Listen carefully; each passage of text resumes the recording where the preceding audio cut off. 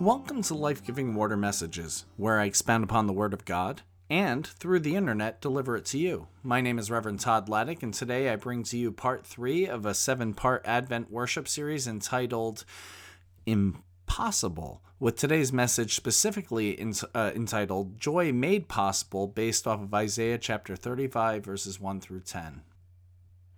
So let us dive into the Word today. Even the wilderness and desert will be glad in those days. The wasteland will rejoice and blossom with spring crocuses. Yes, there will be an abundance of flowers and singing and joy.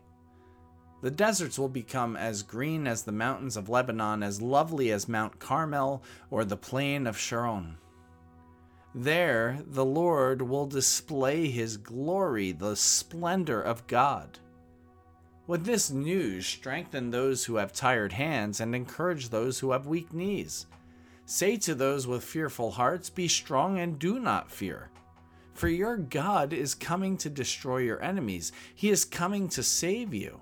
And when he comes, he will open the eyes of the blind and unplug the ears of the deaf. The lame will leap like a deer, and those who cannot speak will sing for joy. Springs will gush forth in the wilderness, and streams will water the wasteland.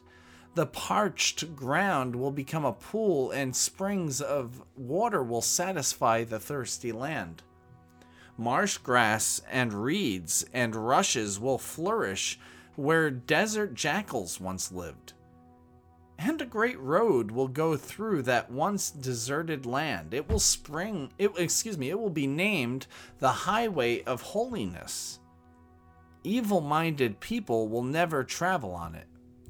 It will be only for those who walk in God's ways. Fools will never walk there.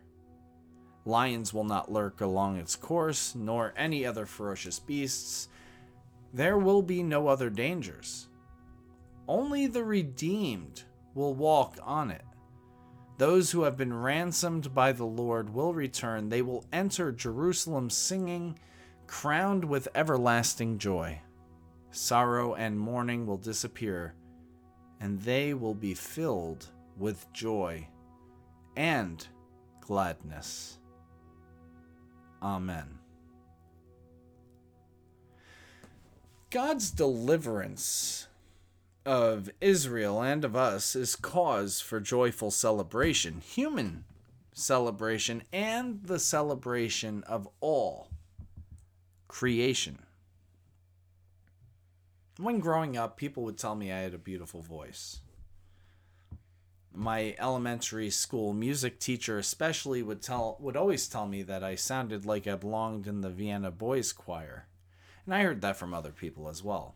I had one of those voices. But as is the case, puberty hit and my voice changed.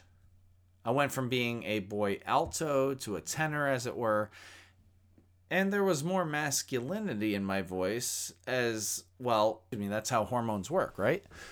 So I remember one time visiting my elementary school teacher while probably a junior in high school, and I shared with her the music that my band had recorded, and I was the lead singer, and her response was, "Wow, cool, yeah.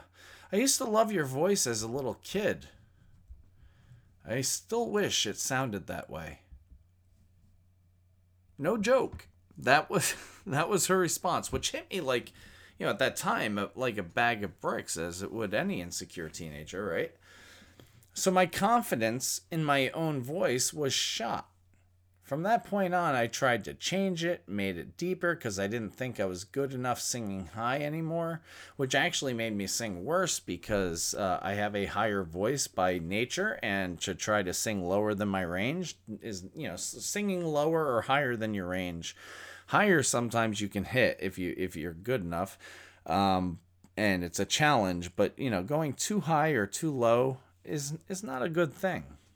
You're going to crack, it's all sorts of things, and there's ways to avoid that. But yeah, this perception, defined me and my music writing for years because of how I perceived my own natural voice through the words of my former music teacher. Wow. I used to love your voice as a kid. I wish it still sounded that way. All the way up until I met my friend Eugene, who heard the kind of tenor range I could hit, and he really built my confidence back up because A, he had a great voice, there's no denying his talent, and B, because he kept telling me what a voice I had and kept challenging me to sing with him and hit higher notes.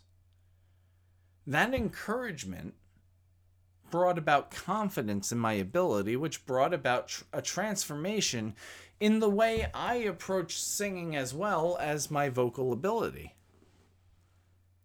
Now, I know my voice and my vocal abilities and have been blessed with opportunities to use them since this point. Like now I know them. I know what I can do.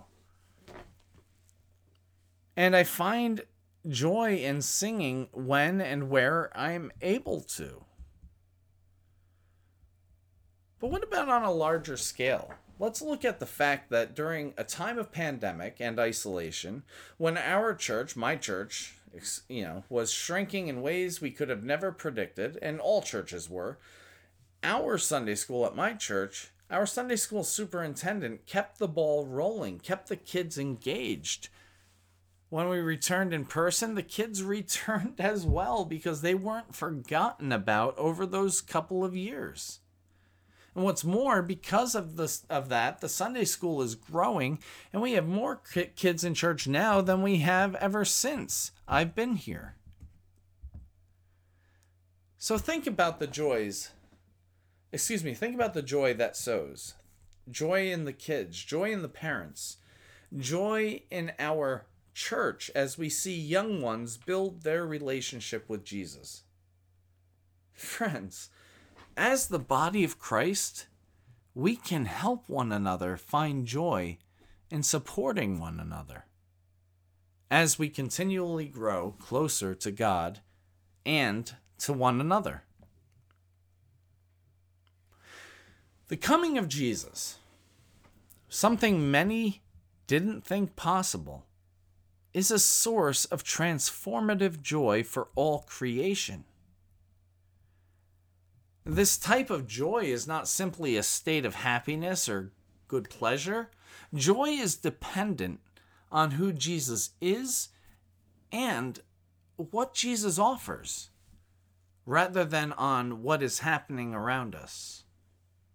It is a deep-seated and pervasive way of being that can sustain us even through difficulties and times when we don't feel happy. In Isaiah, we see 3 ways joy is at work. First, the joy of all creation. In verses 1 through 2 and 6b through 7, the passages describe the joy of creation. The earth itself blossoms in the desert where that didn't seem possible, and creation itself sings out praises to God. Just like with peace and hope in the last 2 weeks' readings, the prophet Isaiah here is describing a promised future. This joyful celebration of all creation may seem impossible and hard to imagine, especially as our planet and environment face grim challenges today. But in the gift of Jesus, God in the world with and for us, we have been given a promise of redemption for all creation. This promise is this promise is the source of joy. It's the source of our joy, and it allows us to experience joy here and now. In the meantime, Advent teaches us to wait actively for that day by preparing for it. And let's be honest, only God can make the dry land glad and the desert rejoice and blossom. However, if we believe in God's promise to do this, it belongs to us to prepare for its fulfillment. This might be a time, for instance, for us to think about caring for the earth and environmental stewardship. Like, what would it look like for us to faithfully anticipate God's deliverance for all creation? And if you're not in my congregation, what would it look like for your congregation to do that? Next, we come across transformative joy. In verses 3 through 6a, the passage highlights the transformative power of joy. After describing a joy-filled creation, Isaiah describes the people being encouraged, praying for strength and courage for those who are suffering, who are weak and afraid.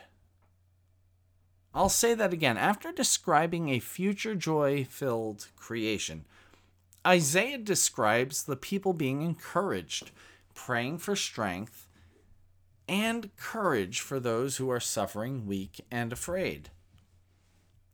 In Isaiah chapter 35, verse 4, it says, "Say to those with faithful hearts, be strong, and do not fear, for your God is coming to destroy your enemies. He is coming to save you." Your God is coming. This is the message of Christmas too, that here in this Jesus is our God. In Isaiah chapter 35, verse 4, the prophet says, He is coming to save you. It may not be the vengeful type of salvation pictured in Isaiah, but it is most definitely a salvation that strengthens and casts out fear. This God, the God we see in Jesus, is the source and reason for our joy. The joy of His salvation is what transforms us from weakness and fear to strength and courage as we await the day when all creation will celebrate.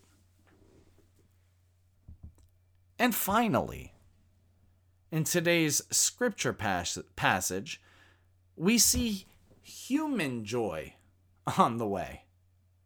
The image of a path, journey, or way comes up a lot in Scripture, by the way. We saw it in week 1, too, when we talked about learning God's ways of peace, that we may walk in His paths. Here again in verse 8, we learn about a holy highway to this place of peace, hope, and joy. Jesus, my friends, Jesus is the way, as revealed in John chapter 14, verse 6, that we travel on this Christian life. In the waiting time of Advent, the image of a highway reminds us that waiting is not passive nor stationary. While we wait for what only God can do, we also move forward on God's way. And, as described in verses 8 through 10, we get to experience joy along the way.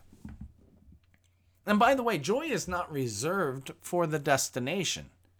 It is a deep, abiding presence on the journey.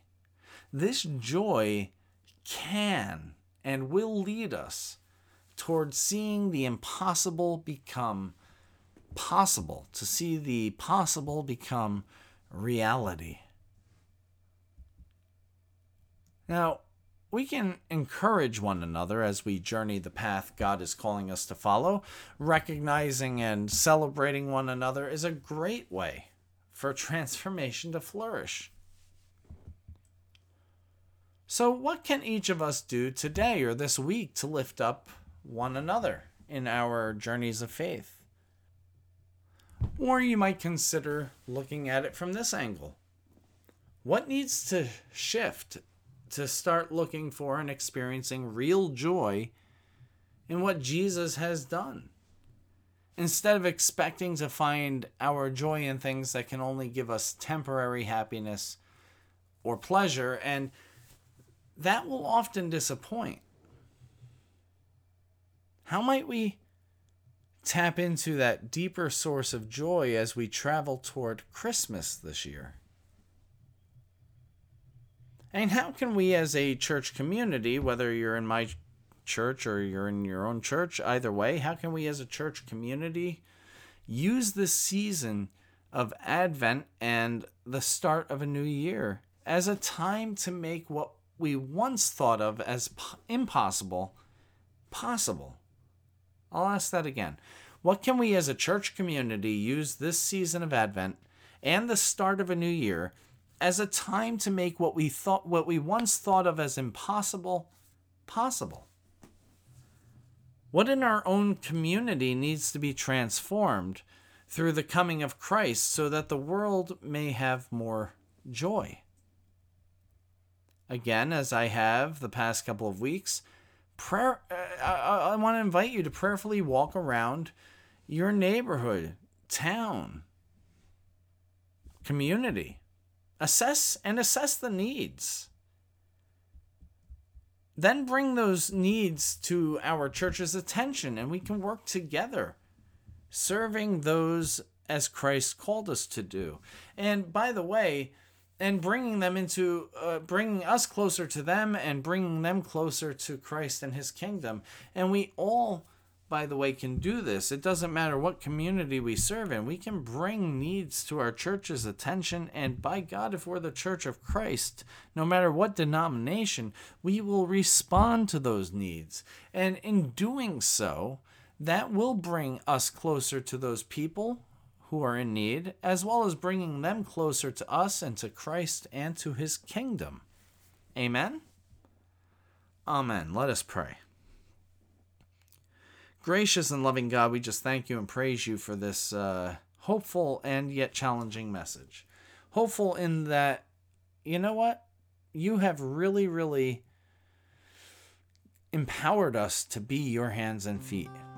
And there is much we can do if we just open our hearts to it. Challenging in that we have to open our hearts to it and allow you to transform us so that we may bring your hope, your joy, your peace, and your love into the lives of all people. In Jesus' name we pray. Amen. Friends, again, it's been great having you here, and I hope you are getting something out of this.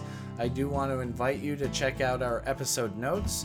In there, you'll find links to give if this is your main weekly spiritual sustenance, and you can give. That would be great. If you support another community and this is just supplemental, by all means, keep supporting them. But in all things, give with a joyful heart. And remember, you are richly blessed, so you may be a blessing to others. Go in peace.